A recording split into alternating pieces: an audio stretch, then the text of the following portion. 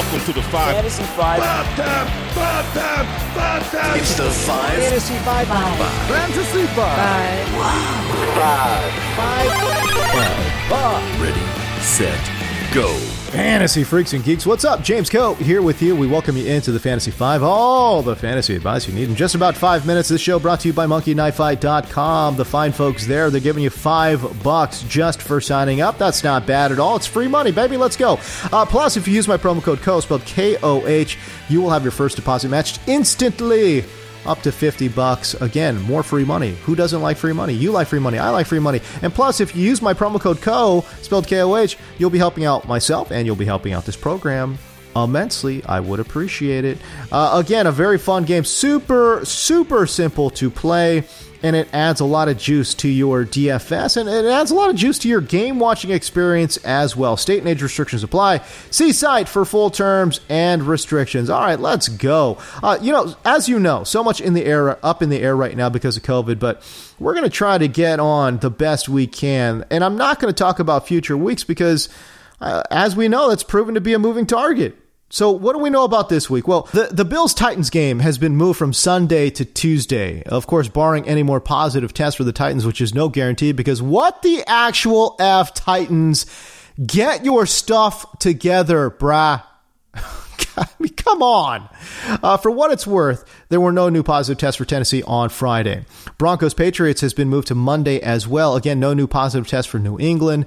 On Friday, we will keep our fingers crossed. If you've got players in any of those games, you can tentatively stick with them for this week. And I'm looking square at you, Josh Allen. I need you to carry me through. Let's go.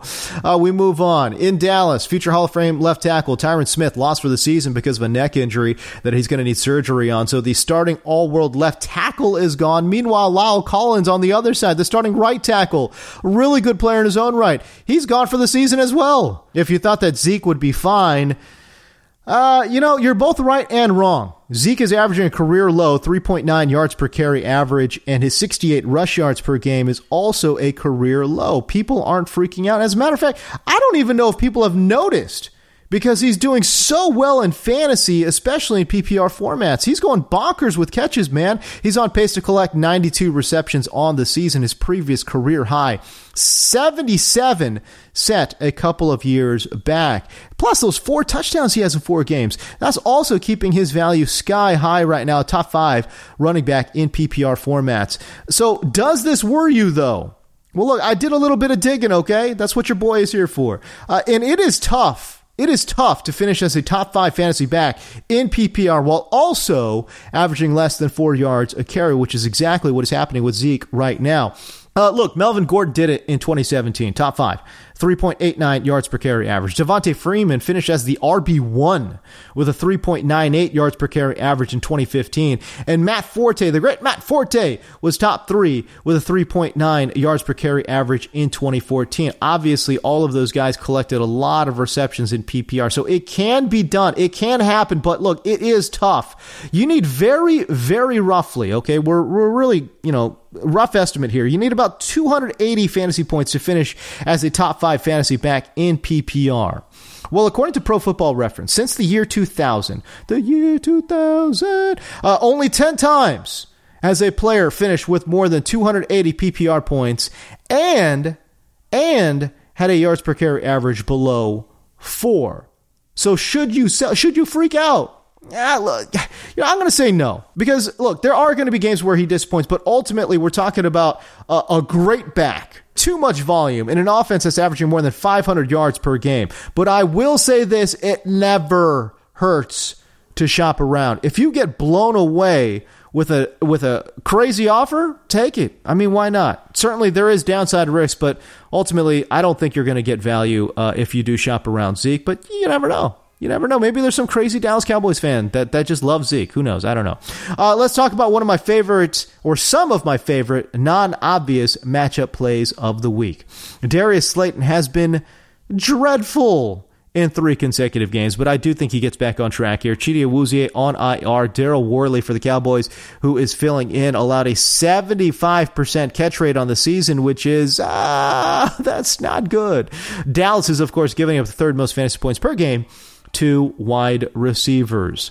Latavius Murray could have back-to-back good games here against the Chargers. The Bolts have allowed 5.2 yards per carry to running backs between the tackles. That's the fifth highest average in the NFL. And as a result, they've also given up the seventh most yards to running backs on inside carries. Why does this matter? Well, 65% of Laddie's carries have gone between the tackles, and the volume is there as well. He's had at least 14 touches in 3 of 4 games this year.